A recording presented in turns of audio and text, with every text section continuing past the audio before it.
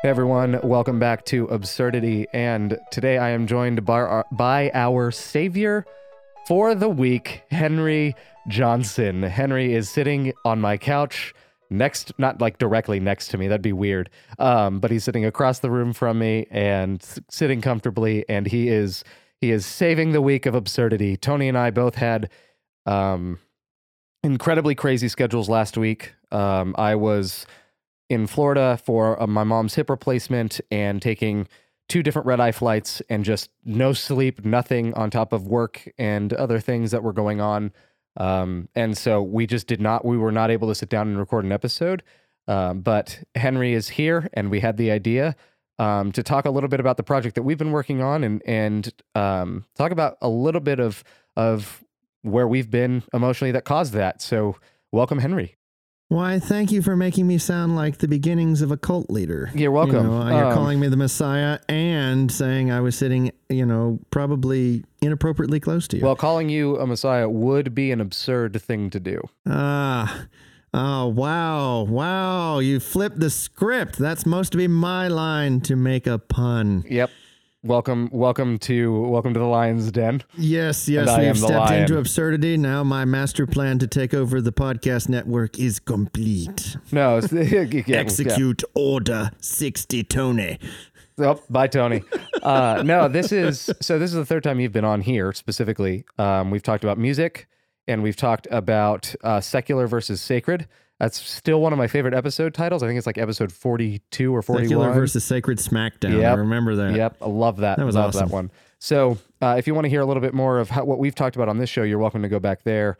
Go back to those 2 episodes and check them out. A long time ago in a galaxy far, far away, because Absurdity's got quite a run going. Yeah, no, absolutely. So in January, on the 22nd, with the launch of the Absurd Podcast Network, Henry and I also launched a brand new podcast that we had been working on, that we've been recording episodes for since October. And given how we've had file management issues, we've had corrupt files, wrong mic, we've had to re-record a few episodes. And so it's a good thing we were recording ahead of time. But we launched in January, and it's called A Beautiful Faith. And it is meant to be... It's meant to speak to the half of the faith journey or of a faith journey that absurdity does not. Yeah, absurdity is more about the deconstructive process. And if you have no idea what we're about to talk about when we say deconstructive and reconstructive, go over to A Beautiful Faith, because the very first episode talks about that. That being said, or that might actually be what you're going to throw. I'm going to play a different episode. Okay, cool. Well, then, yes, go get the first episode and learn more about when we talk about that. But obviously, the absurd in life, in religion, in practice is what gets discussed here. And we have a lot of fun doing that. And Tony and Ryan do a great job. But we discovered that that's only half of the picture, half of the journey. And so we were doing a good job here of saying what's wrong, but not how do you move on from that. Yeah, we had a lot of solutions to fix. Like I always make sure that what we're doing is not just empty complaints and criticism, right? It's really important that we always offer suggestions and solutions potentially. And so, and the solution has always involved some form of you should engage more in the process, not disengage. And that's how we can begin to fix these things. But it talks a lot more about practical kind of cultural issues and religious issues. And it definitely speaks to a little bit more of that dissatisfaction with institutions, with culture, with faith, and restlessness that exists there. It's great at meeting people where they are, but there are some people that are ready to not be where they're currently at anymore. Right. And I mean, and what is here? Here is just there without a T. So we want to get out, tee you up, get out, tee you up for a great journey. Well, no, and and the most important thing here is there's no wrong thing. There's no wrong place to be on the journey, really. If you are in a place where you're angry and doubting and questioning, like that's perfectly fine to be there. If you're at the place where you want to talk a little bit more about the beautiful things in faith and life and want to work through some of the things that caused you to walk away in the first place, that's okay too. Like there's no part of this that any of us would look at you and say, you are not at the right place. The goal is the fact that you're even having a journey at all is important. So the main difference, deconstruction is that kind of questioning the things that you've always believed that were constructed for you. Reconstruction is then after you've taken everything apart, it's putting it back together. Or finding new material, or how do you move forward? And so basically we wanted A Beautiful Faith to be a beautiful addition to absurdity, so that hopefully you're not going to leave one for the other. This is not like, hey, why don't you switch over? This isn't some sort of competition. This is if you're already enjoying absurdity, we hope that this will be like you're having a meal. Now either have another meal, and that sounds like a Hobbit, like it's time for fourth breakfast, or have the dessert kind of A Beautiful Faith right afterwards. Yep, absolutely. And so if there's a couple things that we're trying to accomplish. And so the first is we do want to talk about the actual obstacles that get in the way for people who are on that reconstructive journey. Things like unexpected tragedies that happen, things that make you, questions that just won't stay away. Those what about this? What about that we can't seem to get answers to? We want to talk to those realities. But the other thing we want to do is highlight the stories of people who have had a reconstructive journey and what that has looked like for them. Yeah, I'm really excited about that aspect in particular because, as I said, at the time we're recording this, we know how many we've recorded ahead. We have a bank because, Ryan, being the podfather that he is, knew that we needed to basically... Yep. It's so that we avoid the exact situation that is this episode, actually. Yes. And that being said, so I know things that are coming down the pipe for A Beautiful Faith, and they're just awesome. And some of that is also just getting to hear from really awesome people and their faith journeys. And I just think that's just really cool. I don't know of a lot of places in the church where we just get to have that story told. Because normally if we tell stories, it's all structured in a traditional testimony format, which means you're cherry picking things on the journey to make a point. And we really wanted just to facilitate hearing the good, the bad, the ugly, the remarkable, the miraculous, whatever, about just share your story. No set questions, no set, end result you have to have.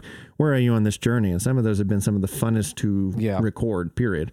Absolutely. It is amazing. You learn so much by hearing someone else's story. And we've gotten to know people that we hold dear to us better as well. And then the third thing that we're doing is addressing some of the obstacles that come from Scripture, that seem to come from Scripture itself. And so one of the things that we're also doing is something called the Bible problem, because for many people on their reconstructive journey, they consider the Bible one of the issues that they have to address, and certain stories in it, certain whatever, certain things that they have to figure out. And we've already released the first one as episode 6, I believe, and it is on the book of Job. And it will be quite a job to get through it, but yes, that's our longest episode. Not Arrested Development Job, Bible Job. But where we try and basically make sense of what's going on and add some context to it. We try not to necessarily preach, and we know that we can't have all the right answers and everything correct, and it's only an hour show, but it is something that we hope can be helpful to someone on their journey.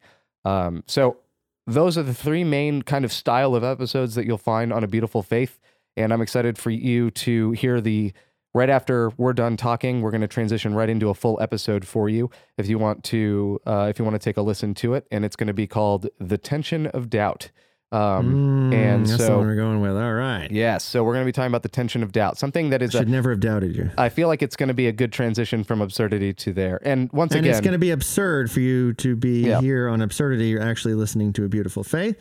But if you've stayed through this infomercial long enough, then wait, there's more. Exactly. Subscribe in the next 5 minutes and get all the episodes we've released so far absolutely free. Yep. Just pay nothing but subscribe to our Patreon for the Absurd Network and support all the content, Absurdity, A Beautiful Faith, Burn the Haystack, all the wonderful, awesome things. Evan's History Podcast, I believe. No. Matt, one day we'll get you, Matt. See, Matt, Phil's philosophies. Don't fail us. You need to join. Come, join. Join the light side. I'm getting ahead of myself trying to. No, Phil's philosophies is the fifth show, and great friend of mine, Philip Warfield, and someone who's actually been on this podcast back in episode like 22 or something like that, way a long time ago. But someone whose voice I really appreciate, whose platform I really appreciate, and I was happy to mentor him into podcasting. You should definitely go check that out. And then we do have one more in the works. I can't say too much about it, but it's going to be good. But it is going to be incredibly good. So just remember, it's all free to you. But if you would like to support us, because it isn't free to us, correct, especially to Ryan, who I've seen eat way too many leftover pizza boxes because he's paying to keep this network. Literally, going. I have to eat the boxes. The box, which if you get, Little Caesars, that's the great thing why you use it in youth groups, because you never know when the pizza ends and the box begins. But now that we're never getting sponsorship from Little Caesars, stay tuned for an awesome episode, and we hope that you'll continue to be blessed with absurdity as it returns to normal next week, but also that you'll find this insert of A Beautiful Faith, something beautiful for your faith, and that you'll hopefully keep us in your podcast system. Yep. And one more just kind of disclaimer and note of clarification for you. In the same way that I try to keep absurdity pretty much non-denominational, we do talk about Adventist-specific issues, and I try to be very transparent about that. A Beautiful Faith, we've tried to do that even more so. And so, yes, our Adventist worldview and framework comes into the picture a little bit, and we're always clear about when that's happening. But for the most part, we try to talk about faith as much as possible from a neutral point of view, and kind of without trying to just color everything by our own Adventism. We'll always be honest about our own beliefs, but this is meant to be any believer, anyone who is interested in being a believer can step in and listen to, and it can be something edifying to you. So thank you so much for listening, and we'll see you next week on Absurdity. Enjoy a preview episode of A Beautiful Faith. Enjoy.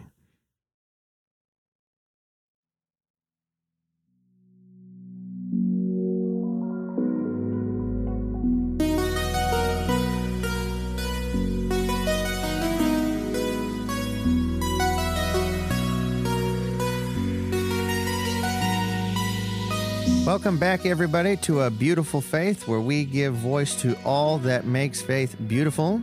And if you're having a bit of tension with your faith right now, that you're not hearing Ryan give the typical introduction, it's because we're just changing things up to see if you'll really stay listening if it's not Ryan speaking. Is this...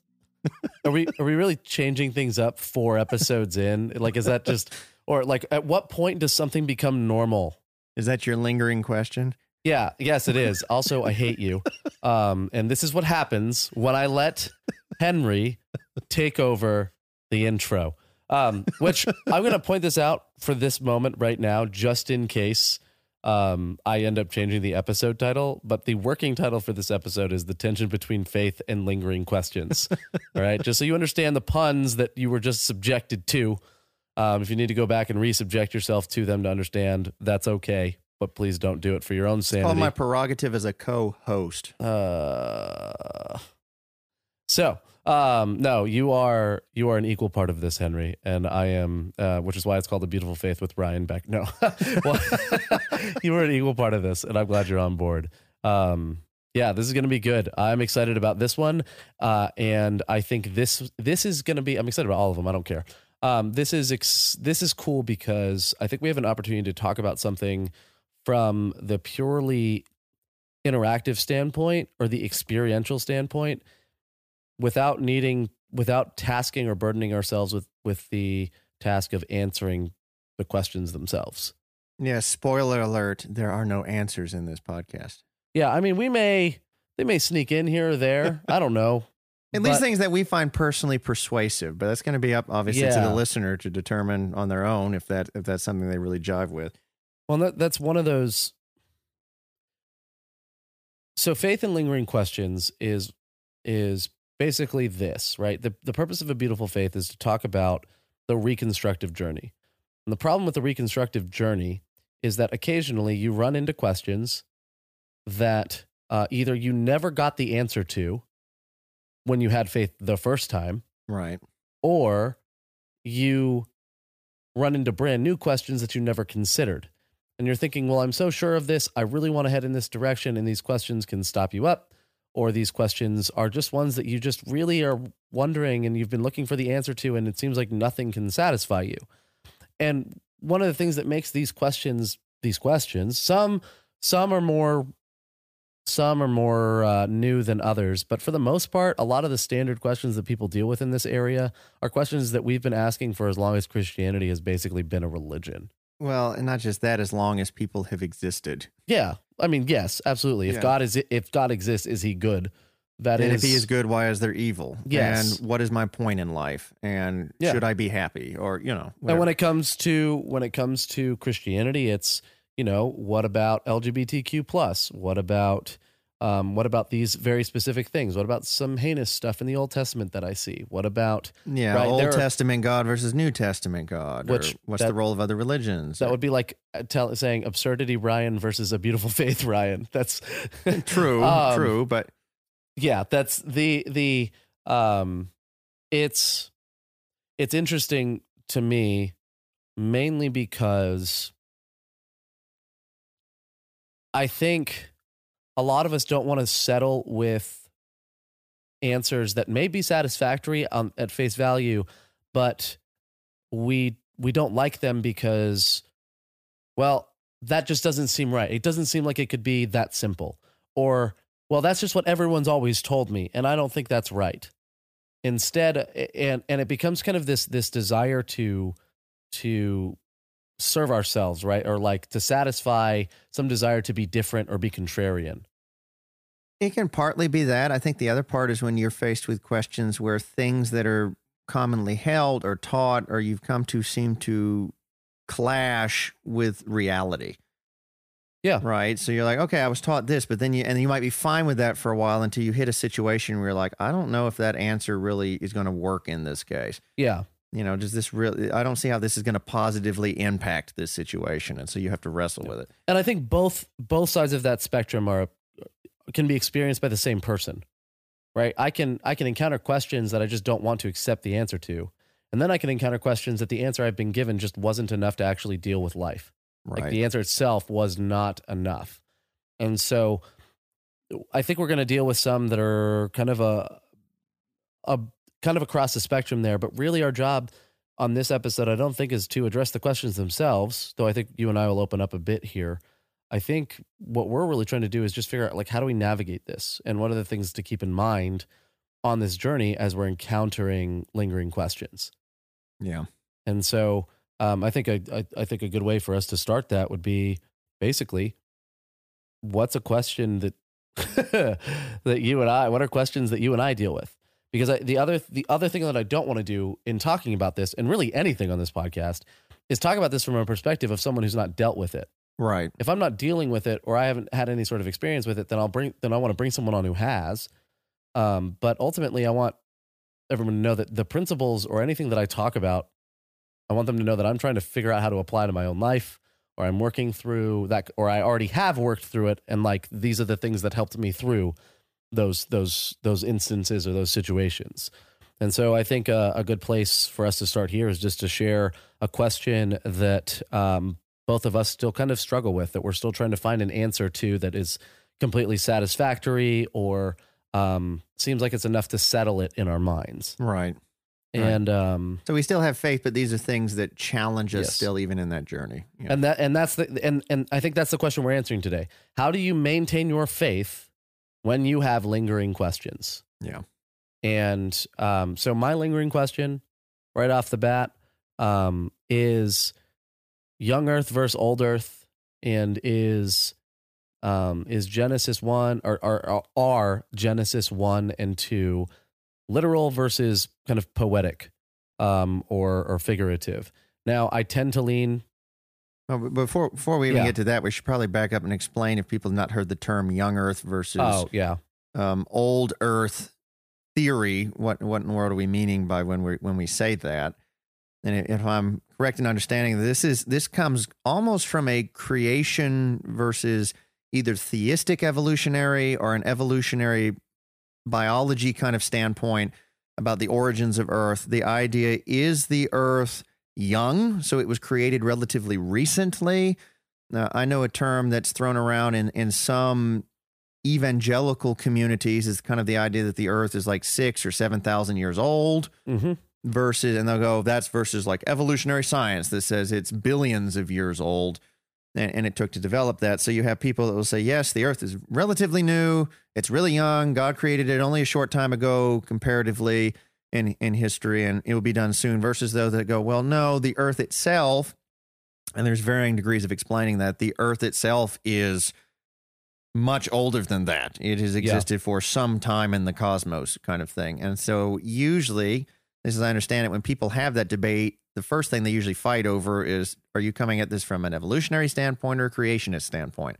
And I don't know if exactly you can clarify for us if that's the direction you're going, but it sounds more like just, hey, what is the reality of kind of the creative narrative? Like, I don't think there's a doubt in your mind of God's creative work at play. You're obviously a person of faith, but it's more I come at it from a creation standpoint. Like, the question is the timeline of it all in regards to the age of the earth itself and what that means as far as biblical interpretation. Right. My and I think this is where this stems from for me. What this stems from, because here the theory is, for a lot of people, the accepted theory for a lot of people really is Genesis 1 and 2, which is the creation account.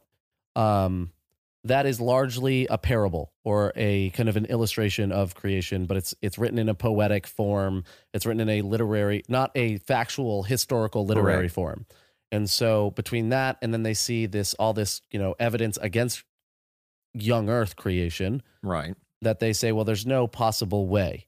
This has got to be allegorical or whatever.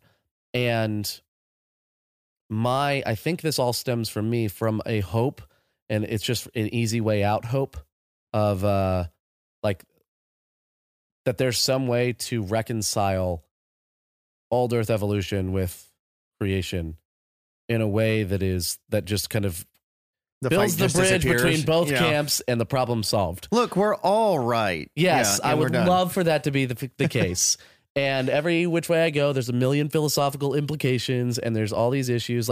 And I can tell you, the one thing that keeps me in the literal camp on this is that the rest of the scriptural narrative or the biblical narrative flows out of Genesis 1 and 2 naturally. Yeah, there's no break, there's no time skip, there's no we're into Israel's story, starting with Adam and Eve being created in that garden that was, and in the earth that God had created in Genesis 1. And all of that naturally flows out. And so if you are going to say that Genesis 1 and 2 are just a poem, well, then you have the difficult thing of arbitrarily picking where in the world you're going to start the actual story of Israel. You're going to start with Abraham, you're going to start with Noah. And how do we know those aren't parables? Yeah, exactly. And so you open yourself up to a lot of wormholes. You open yourself off to a lot of potential roadblocks and obstacles. And so that's the one thing that keeps me in the camp of literal. But I could see a world where, the earth is much older than we give it credit for, that young earth creationism would claim.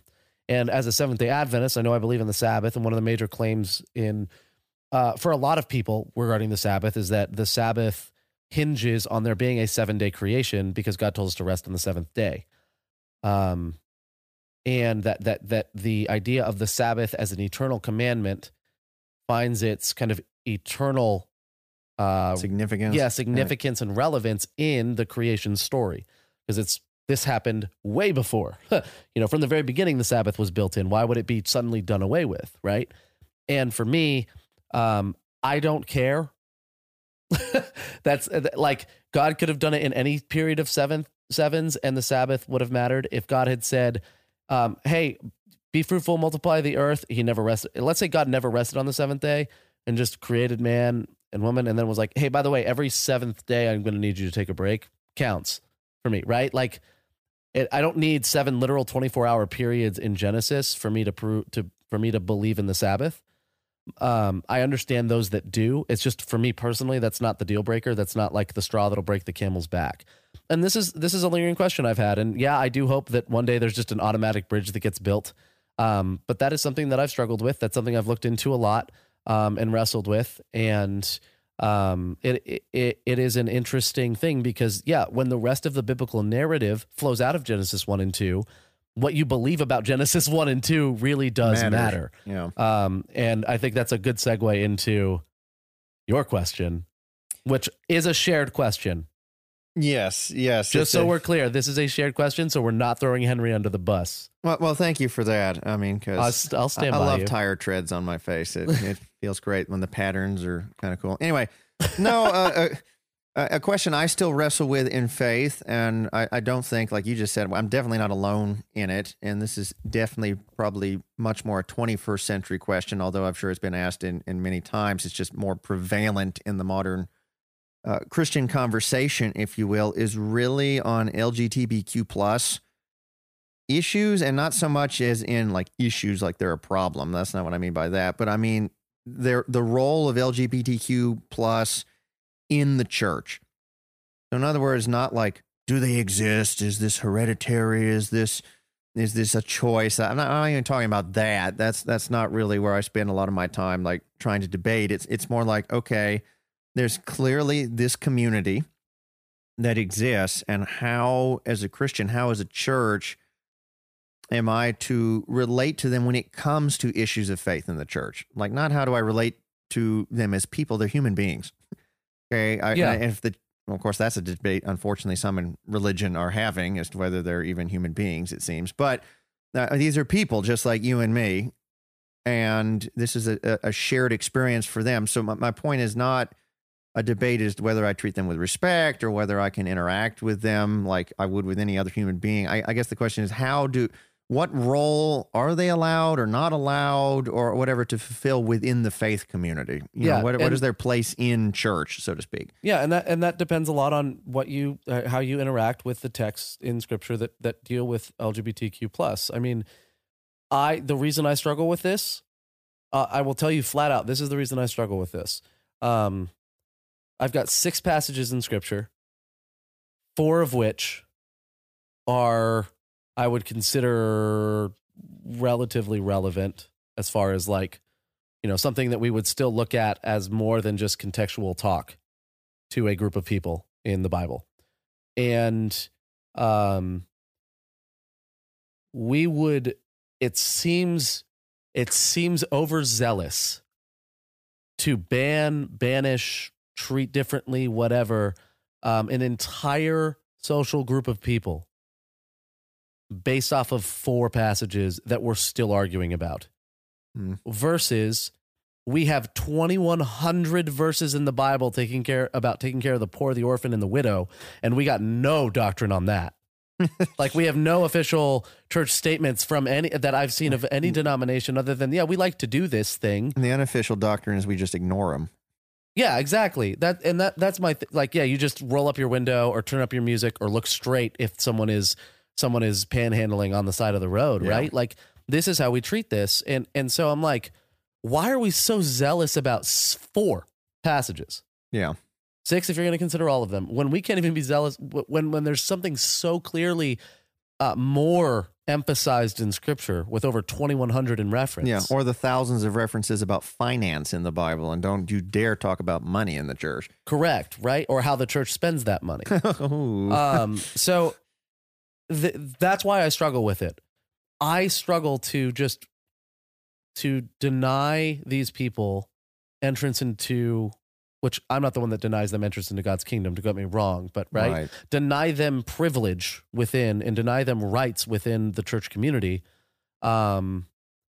because of 6 verses or 6 passages. I'm sorry. Yeah. Because it's not just like one verse, but everyone has some passage with some context. So that's why I struggle with that. And it's hard. And this is one of those questions too, that I think it's not one that you can just like live your life and not have a problem with unless you never, ever encounter an LGBTQ plus person. Right. Which means, are you living under a rock somewhere? Or are you like just staying in your room all day long? Like, for real. You have to deal with this one with some sort of urgency or some sense of urgency, because you've got people that you will meet that want to know, where do I stand with this? Well, in a sense, I think both, although obviously I guess when you say young earth versus old earth doesn't sound like it would be nearly as important. I think both are questions that you have to deal with because they both address fundamental human questions. Yeah. The origins, and then how do I relate to another human being? Yeah. And like you said, I think we, especially as people of faith, we have to in some way, shape, or form address it, and not just so I can be doctrinally pure or faithful or whatever we want to call it, but because, I mean, do we care so little about other people that we don't want to wrestle with answers to things that other people are dealing with? Mm-hmm. Just because I don't deal with a particular thing does not mean it's not important to another vast majority of people just as important as I am. Yeah, and the idea that like, oh, I don't want to wrestle with this right now. This is just too much. It's too hard, right? Like, imagine how hard this is for the people actually living it. Yeah. And then you're saying, yeah, this is too much for me. I'm just like, I don't care about them enough to really want to deal with this. I get that it may not be the thing you're most passionate about, because once again, these people identify this way. You don't.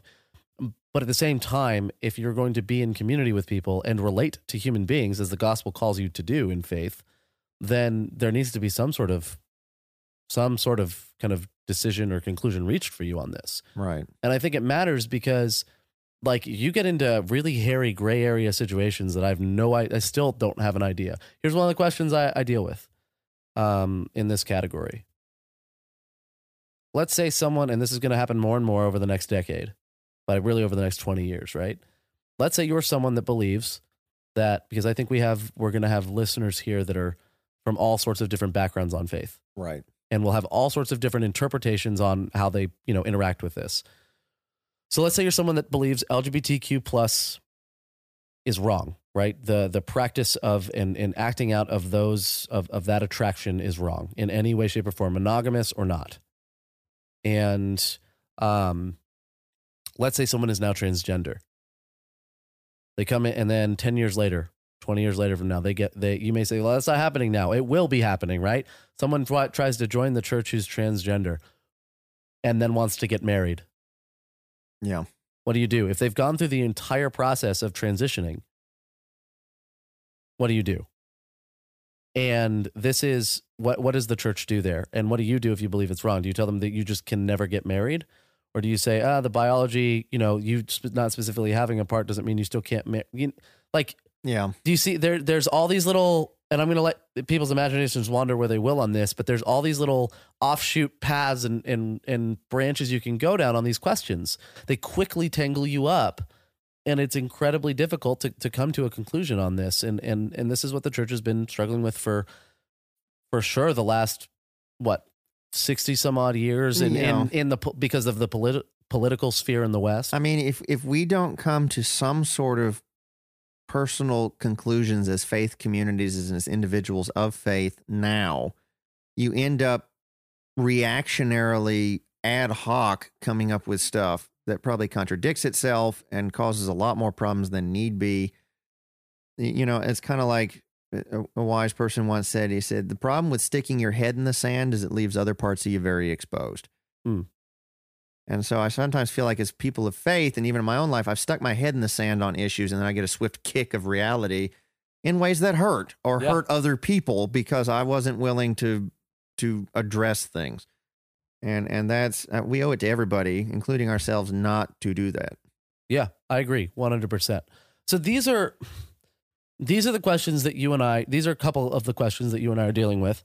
And I think you're more settled on the question that I wrestle with than I am, or than either of us are, on the question that you're wrestling with. Yeah. And I think that's okay. Like the point of this, people have different questions, right? And I think for me, the crux of it, and if you can't listen to the rest of this episode because of time, then the one takeaway that I have from today is this: the fact that you will wrestle with it at all is a good thing and is something to be continued. Yes, I would much rather somebody ask questions than ask no questions. Yep. As a teacher, that always terrifies me. If someone is not asking questions, they're most likely not thinking. And that ends in a far worse place than someone who's willing to struggle with something and wrestle with it and examine it. Well, someone told me today, earlier today, they were asking me some question and to see if I knew before they went to someone else and asked. And in my office. And I said, I'm sorry, I don't know. You're going to have to go talk to them. And they replied with, I just wanted to ask you before I went to them and looked dumb. And I said, no. You're not dumb for asking this question. It's the exact opposite. The fact that you want to make sure you have the right information makes you smart and it makes you wise, versus someone who never asks the question and just assumes something to be true or just never addresses something that's a big deal to them. That's someone that I would consider dumb at that point. And dumb is reversible. Yeah. The way to fix that is to start asking the questions and decide, I'm going to actually do the hard work of figuring this out. And wherever that takes me, that takes me. And so, yeah, I think it is smart to ask questions, and I think it's a good thing to wrestle with the questions that we do ask. Well, and we need to, because isn't that one of the arguments, by the way, not just of Christianity, but of a lot of faith communities in general, is that a lot of well-meaning, well-intentioned, very highly intelligent people view faith as something that people that don't want to use their mind engage in. That you check your brain at the door and then go in and believe a bunch of hocus pocus, whatever, that if you really were to bother to ask questions and examine, doesn't hold up to scrutiny.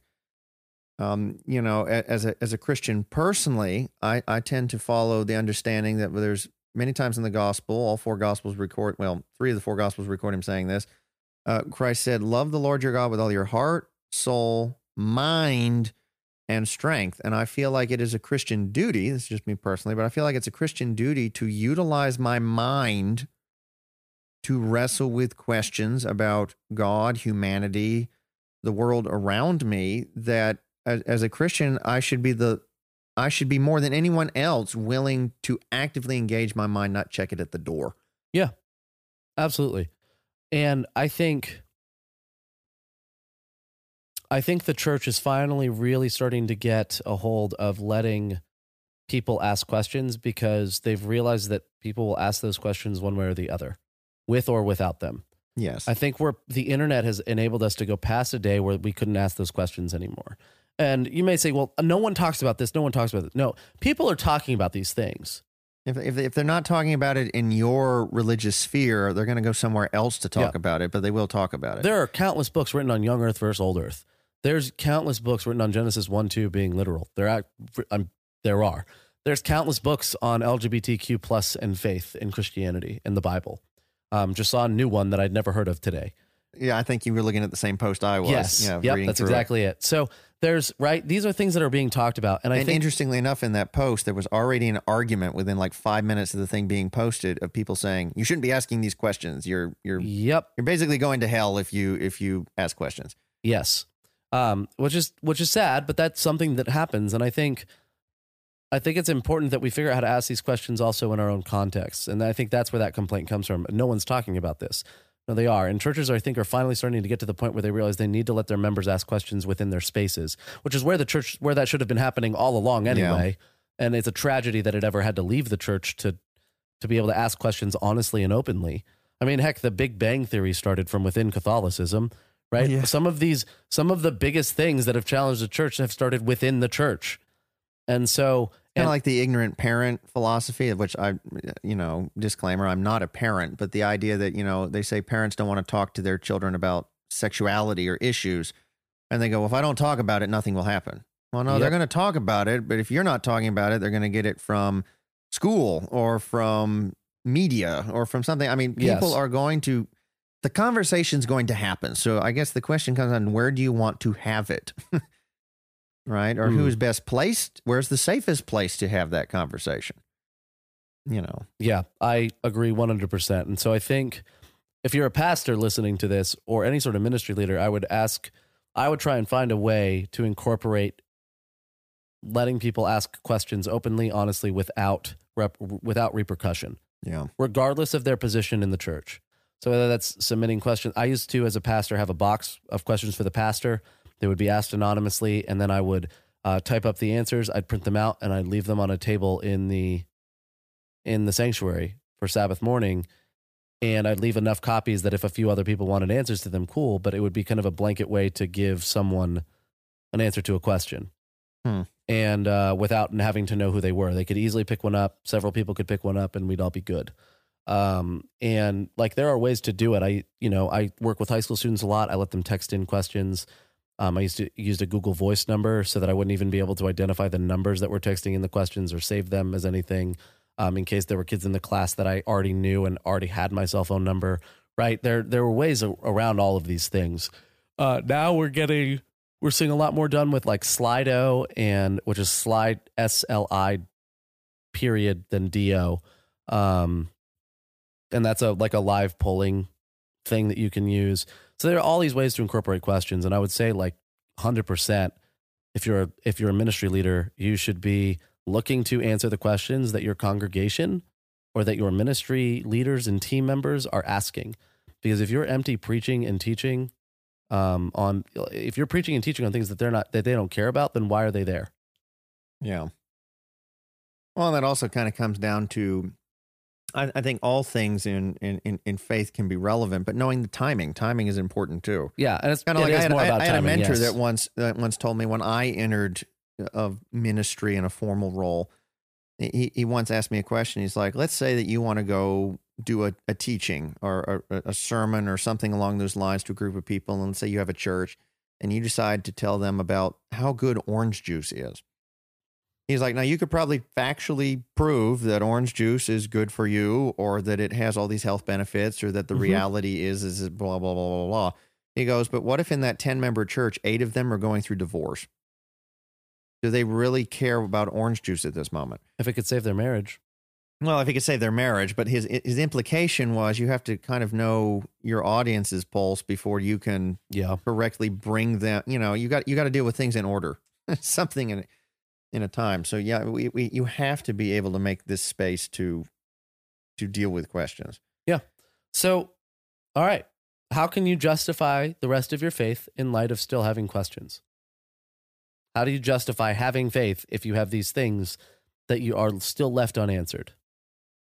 Well, a good place to probably start that would maybe be answering, again, personally, since we brought up personal questions we had. That would be a good thing to kind of flip back on you first and maybe see if there's something that we can glean from both of our experiences. So, Ryan, how do you still justify the rest of your faith in light of questioning young earth versus old earth, or whether Genesis 1 and 2 is literal or poetic? Ladies and gentlemen, we've just experienced what is known as stalling for time. And that is what Henry is doing. Well, I mean, fine. No. I can go first. I can go first. That's fine. I could not resist that. Okay, look, here's how I justify my faith in light of that question. That question to me, and I'm going to come back to this later, but that question to me is not one that is the crux of my faith. Like the rest of my faith does not hinge on answering that question. That question to me is an auxiliary or supplementary question, where the questions that matter to me are, I think, the character of God, and I think the realness of Jesus, and kind of the likelihood of Scripture. I'm not going to say the fact, like the 100% factual ability of Scripture, or but I think the likelihood of these stories being true is important to me. In whatever essence they're true. And I think those are the big ones for me. And what does that mean for my life then? And while, yes, the character of God question can be answered by, or can be partially answered by, whether you think God would allow death before, like, right, if you're someone who's a theistic evolutionist, it's likely that you probably believe something in the way of there's a gap. What's the gap theory or whatever, where it's like there's a gap between Genesis 1 and Genesis 1:1 and 1:2. It says, in the beginning, God created the heavens and the earth, and then the earth was formless and void, and the Spirit of God hovered over the face of the waters. And there's a gap between that. No one knows how many years that could have been, and the earth could have been ravaging on, and that could explain all the billions and billions, and explain and give room for evolution theory. But then the problem, the implication you run into is that God, if there's evolution, then God allowed for death prior to sin entering the world. Well, not just that he allowed it, but that it is actually a necessary component of making humanity what it needs to be. Because in evolutionary theory, that's just it. The weak and the genetically not adequate is eradicated in favor of the strong and the selective gene, right? So the idea is that you would actually need death as a vital component to make the correct man or woman or whatever, right? And that's something that like, for me, I know that the character of God can be addressed in that, But that's not where the character of God is addressed in the most significant way for me. The character of God is significantly addressed in the Gospels and through Jesus. And I think I see it in Revelation, and I see it through the story of Israel. And that's where it matters to me. And so so for me, it's just an auxiliary question. And that's why I can justify it that way. By the way, fun thought experiment. And I love messing with people's minds on this one, because this is gonna leave you in a conundrum. And I'm sorry for us being slightly inappropriate for the next 5 seconds, but did Adam and Eve defecate before the fall?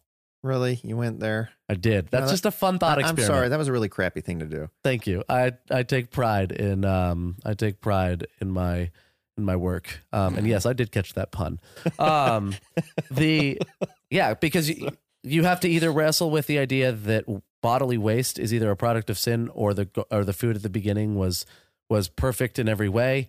But then if it was perfect in every way, God would have had to make the digestive tract the way it is, which means that God create man with the expectation that they will sin, in which case then you get into faith and predestination. Like, it literally, like, that question can really mess with someone's head. So have fun with that one, by the way. I don't have an answer. So other than that, I will say my answer to that is, I don't think waste, I don't think food waste, if coming from your body, is actually a bad waste. Like, I don't think just because we call it waste or defecation isn't necessarily means that it's a bad thing and can't exist. Especially when you look at the cycle of, like, animals, and with what is it, cow pies that can act as fertilizer, right? So there's, or you could be a gorilla there's certain species of gorilla that have to eat their poo because they have to double digest. And then if you're a dog, you have to, because you just see it there and it's tempting. So this was a great sidetrack. I was going to say, thank you for passing the time. You're welcome. So yeah, just have fun with that one the next time you have a family get together, or don't. So Henry, Thanksgiving would be a great time to have that conversation. Henry, I have bought you enough time. How do you justify your faith in light of your question on LGBTQ plus and the role in the church? Thank you for granting me all the time I didn't necessarily need, because then anyway, no, but yeah, how I justify it, again, it would kind of be the same thing. To me, it is not the locus point of faith. I don't know if I'd necessarily say it's an auxiliary issue, because I want to be very careful not to minimize its importance to other people. And so sometimes I realize I'm gonna be like, well, that's easy for you that it's not a vital question, because I'm not wrestling with that particular issue. So I don't want to minimize that, like, well, it's just really easy because that issue doesn't really matter in the grand scheme of things. But at the same time, though, it isn't your struggle. Correct. So it can't be as important to you as it is to someone whose identity is that way. Correct. So, so again, remember, as part of, a self-explanation, we're answering this according to our personal journey, but that doesn't mean that these questions don't move up or down the spectrum of importance depending on your life experience. Correct. Or your faith journey. If young earth is important to you, or old earth is important to you, it's important. You might be working in paleontology or, geophysics. I don't, so these could be things that you wrestle with every day, whereas Ryan and I don't necessarily walk around and have people walk up to us wanting to know about the fossil record or about flood theory, because, they just know better than to waste their time trying to get an intelligent response out of either of us on that. But anyway, the point is why, so that question, it's just, I haven't had to, it hasn't been vitally important in my life and how I go about it every day to have needed to have addressed it concretely prior to now. But the other reason how I justify the rest of my faith in light of that question is that I am a Christian. I am not a sexologist. I almost spit out my water.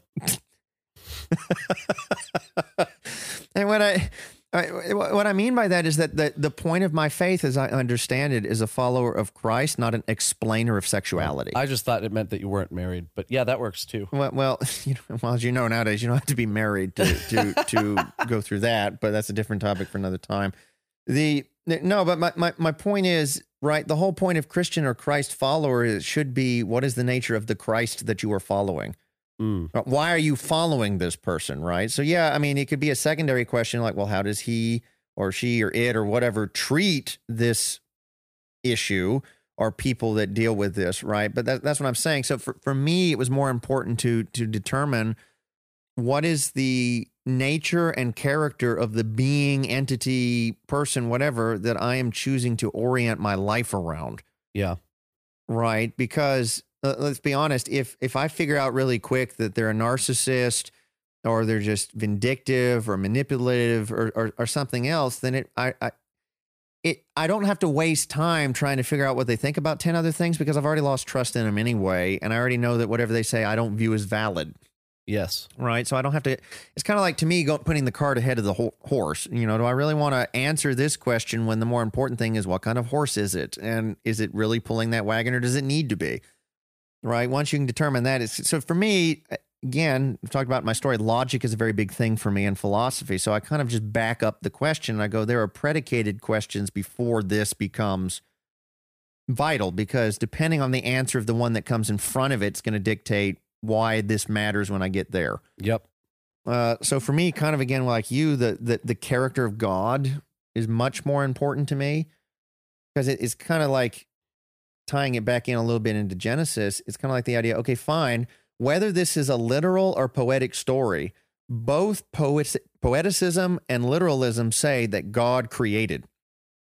Yes. So the more important What's the question thread? is it good news that God created or not? And Yeah. to me, that answer rests on what is the nature of the guy making stuff or the entity making stuff. Mm-hmm. If the guy made the earth because he wanted a new playground like Walt Disney to put all the little minions down here, and like a despective Zeus angry at the little folk down the mountain, he's just toying with stuff through worldwide floods or fireballs or whatever else, well, then that's not really good news for me that God has created anything. Yeah. You know, I'm like, well, that's just great. I got the one being that I really didn't want involved in bringing stuff into existence. Right. Versus, hey, this God created because he wanted joy and life. That question, as I said, is just more important to me. So the way I justify the rest of my faith in light of the lingering question, I guess in a really practical, is this. My disclaimer is, on my faith journey, I have personally been persuaded that the God of Scripture, and by Scripture specifically, the biblical record in the most commonly accepted canon, Mm-hmm. which is the 66 books of the First and New Testaments, and not to pick on any of our Roman Catholic listeners that would be like, well, wait a minute, what about the apocryphal books that are added in, obviously, in the First Testament? So even including those, I'm not getting in a debate on whether those should be in there, just in the widely understood Christian canon, which is a fancy word that just means the measuring rod of what is valid or what not. We have chosen in the two major groupings of Christianity, Protestant evangelicalism or Catholicism or orthodoxy, that this idea of, in the scriptural narrative, what that says about God. And I believe that it specifically says that God is supremely interested in the best interests and happenings of others ahead of himself. Mm. And because of that belief that I hold personally in that, when I wrestle with a question like LGBTQ plus or young earth, old earth, or whatever, the way I view it is that because I feel like I have a convincing answer on the nature of the God that this question then stems around, what I know about that God, I can trust him with the answers I do not yet have. Yes. If that makes any sense. In other words, what I do know about him for sure gives me confidence that whatever I will eventually figure out about said topic in the future, I will be okay with it. Mm-hmm. That doesn't necessarily mean I know what the answer is, but that's how I justify my faith, is that I go, okay, the thing that really, if I didn't have a firm answer on his character, then to me, and this is something you kind of hinted at earlier, maybe we'll morph into this, maybe this is the time or maybe not. The idea is you have to decide what's your deal breaker question. Yeah, we all have what's the thing that questions, your but- faith hinges on? Yeah, because we all have questions, but like I might have 15 different questions, but out of that 15, if they do those hypotheticals, they're like, if you could only get an answer to one of them, which one would you want or whatever? And I have to go, there are some questions that are just more important to me than others. And that Yeah. doesn't mean that my same most important question is the same as somebody else. But at the same time, I have to go, if I cannot get anything else but at least one question answered, what is the one that's make or break for me? Mm-hmm. Right. And just because of my life experience, obviously, you know, like the question we brought up about LGBTQ plus, that's not the break it question for me. For me, Yeah. I totally think it's valid if it is for someone else, but just from my life experience, that's not the break it. Like if I don't have the answer tomorrow, I'm not just like, I'm done with the whole thing. So yeah, that's how I justify and continue in my faith, is because the picture that I personally understand about deity, about God, I trust that picture of him or it or whatever, you know, getting specific with my wording. I trust that God to be able to eventually handle and or provide the answer to the questions I still have. Mm-hmm. Yeah. And so I just press forward with that. I think I would take it even one step further here, and I would also add not just what your deal breaker question is, right? What's the question that everything else hinges on, but also what's the source? What are the source questions?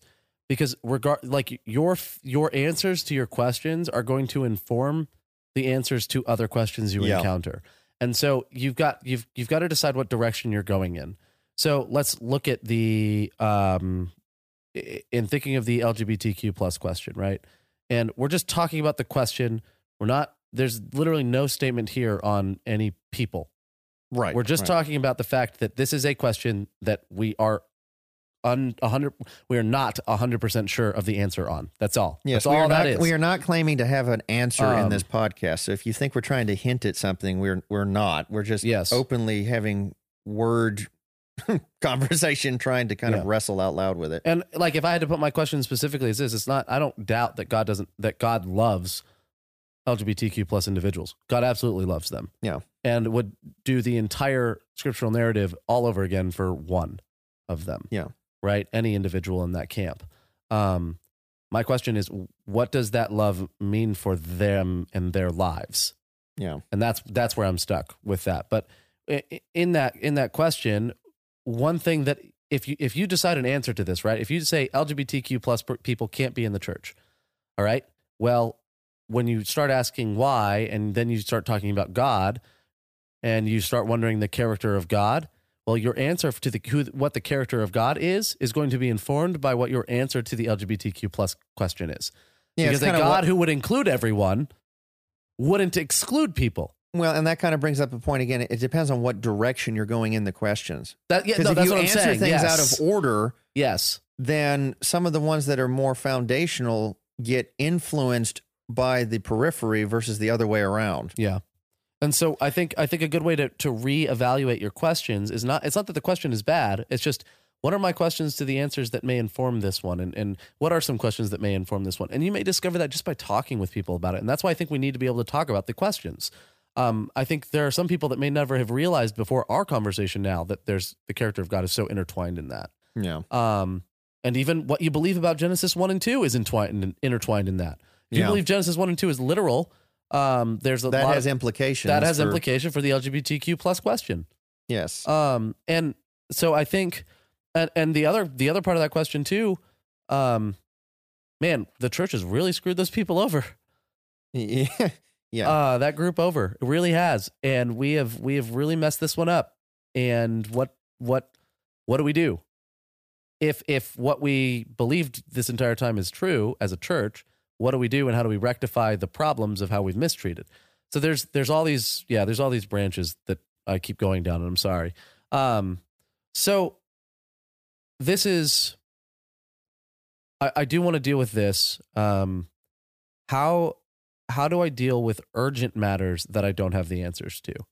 Right. So I'm undecided on young earth versus old earth, and I'm a pastor, and a member comes to me and says, Pastor, what do you believe about this? Like, I'm really struggling with this. My faith is hinging on this. This is the deal breaker question. This is the hinge question. And I don't know. What's the answer? Right. So that's what I mean by urgent matter. It is a matter that like it's going to impact your real present life right this second, or, this week, or, right now in this season of your life. How do I deal with those? So how do I personally, or how in that, I might be confused by the narrative, or how do you as the pastor Yeah, handle I'm that? kind of putting myself in the shoes of someone who's asking that. Okay. But Okay. I mean, yeah, how would you deal with it? How do you wrestle with that? That's a yeah. Yeah, well, I mean, the first thing is you're going to have to take a look, at least in my mind, the first thing you have to do is take a little bit of the stress off of yourself by admitting that it is okay to admit you have this question and that needing to find the answer is important. Mm.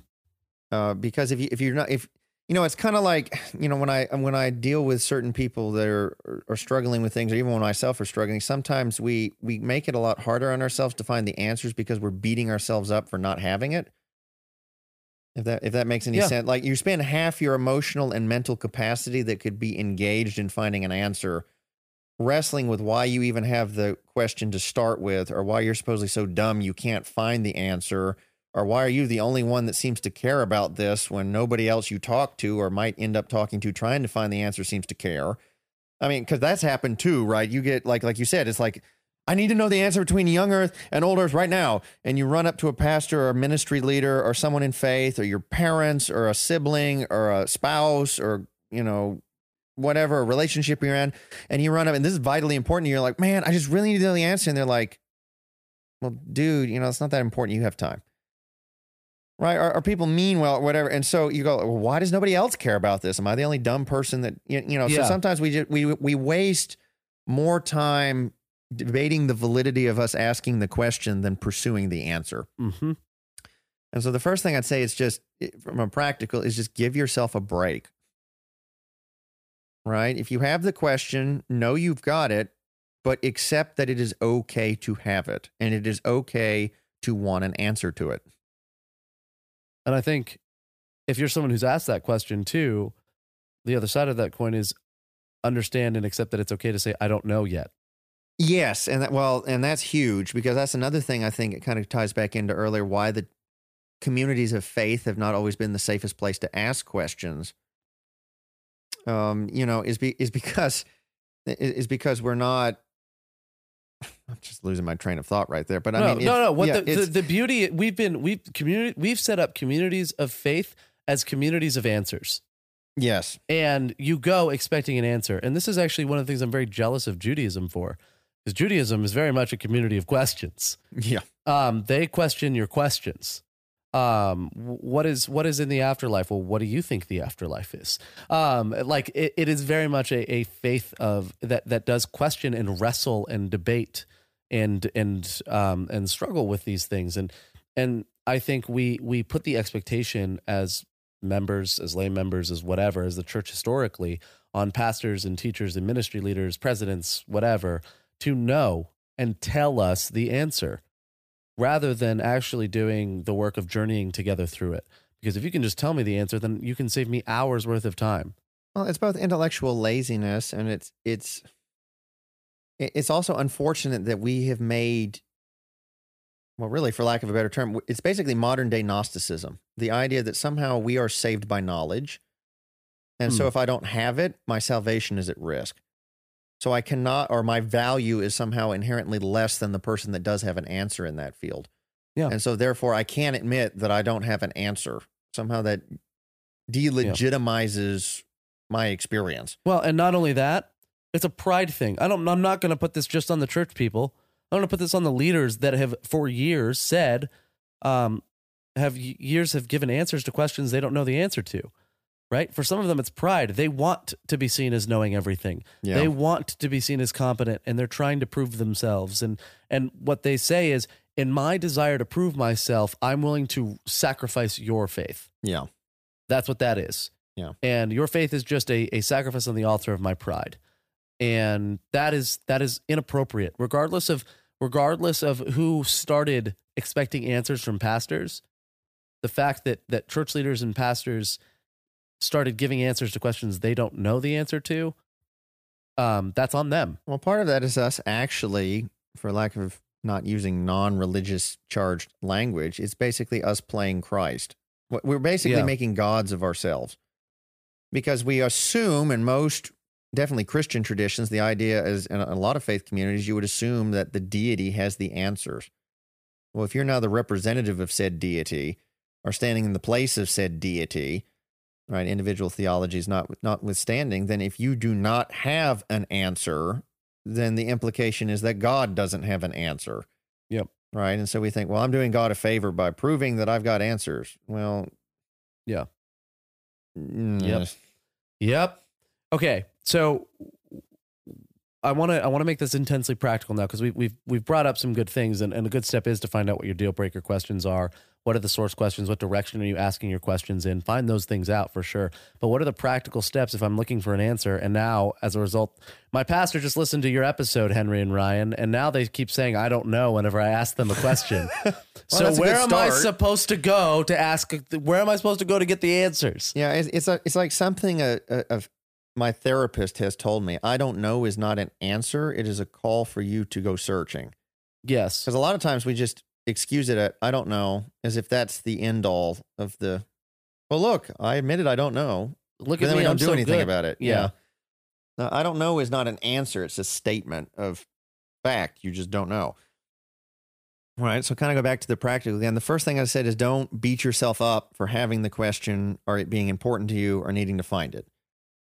Second of all, I would say be prepared for a majority of people you might ask about it to either A, not have an answer for you, or B, not share the same enthusiasm or desire for the answer as you do. Because sometimes we can get discouraged that way. So it's not like, okay, well, they don't have the answer, so I'll go to the next one. And you can handle it once or twice, but when 8, 9, 10 church people or friends or family or whatever are all like, just, I don't know, or I don't care, or it can get discouraging. Yeah. And discouragement is the great wasteland of finding answers, right? Because you're just like, I'm done. Yeah. I don't have the energy to keep doing this by myself. I hate feeling like I'm alone on this journey. Which brings up another third point. We are not called, I don't believe biblically or in many faith traditions, you're not called to do this by yourself. Who says that you have to find this answer, even though it's vitally important for you at this moment, by yourself? Statistically, there is always somebody else that is probably asking the same question.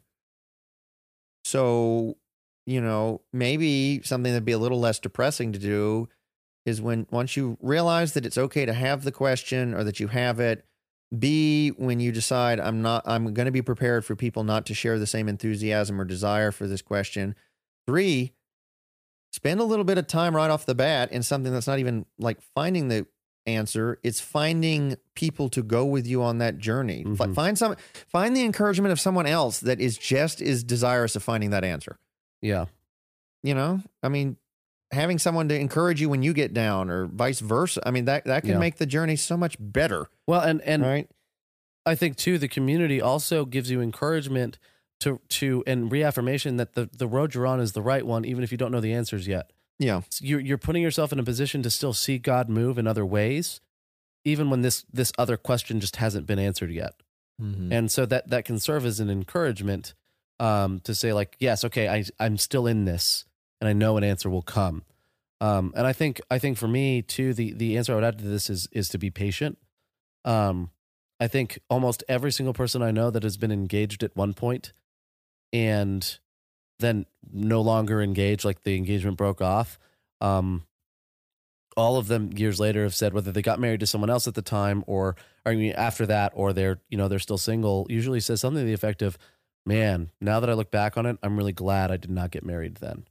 Yeah. I was not ready for marriage at that point.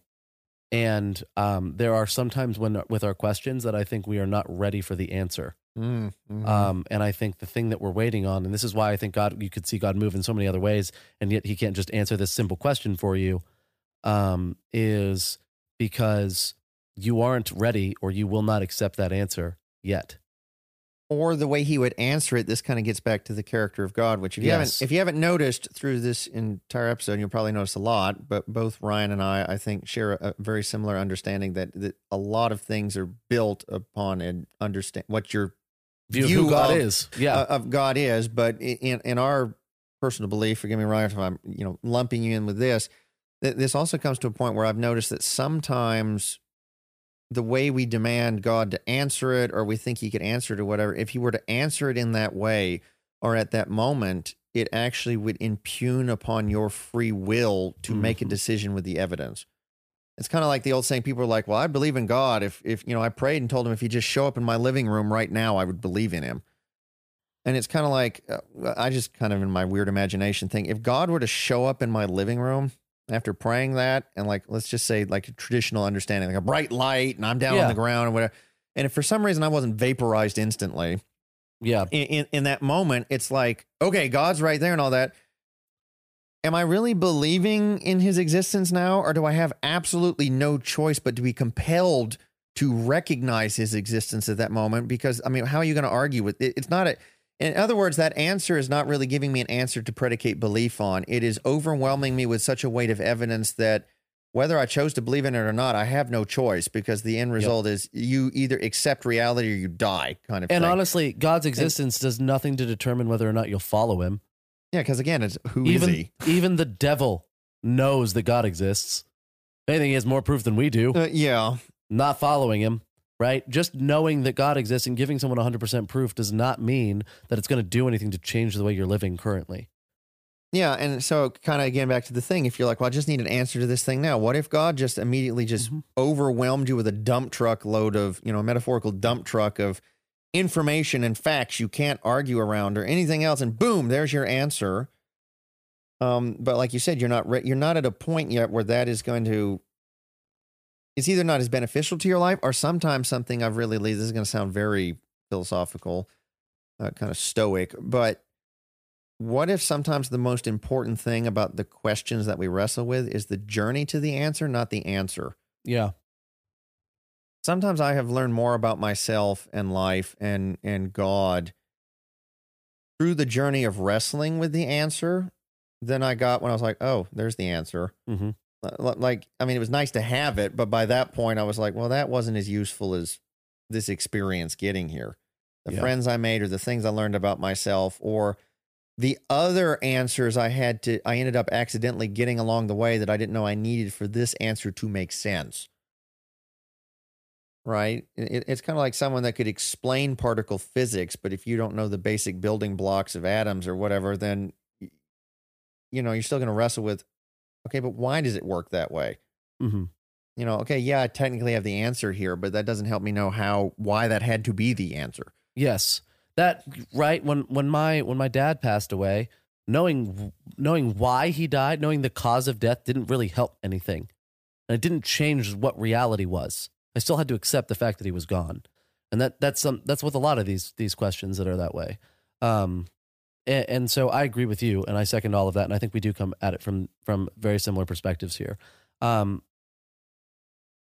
think for me, my final input here is in the journey for in the journey for answers, as you're reading, as you're Googling, as you're WebMDing your faith, and finding out that you just have cancer, or your question, actually the answer to your question is that you just have cancer, because that's how WebMD works.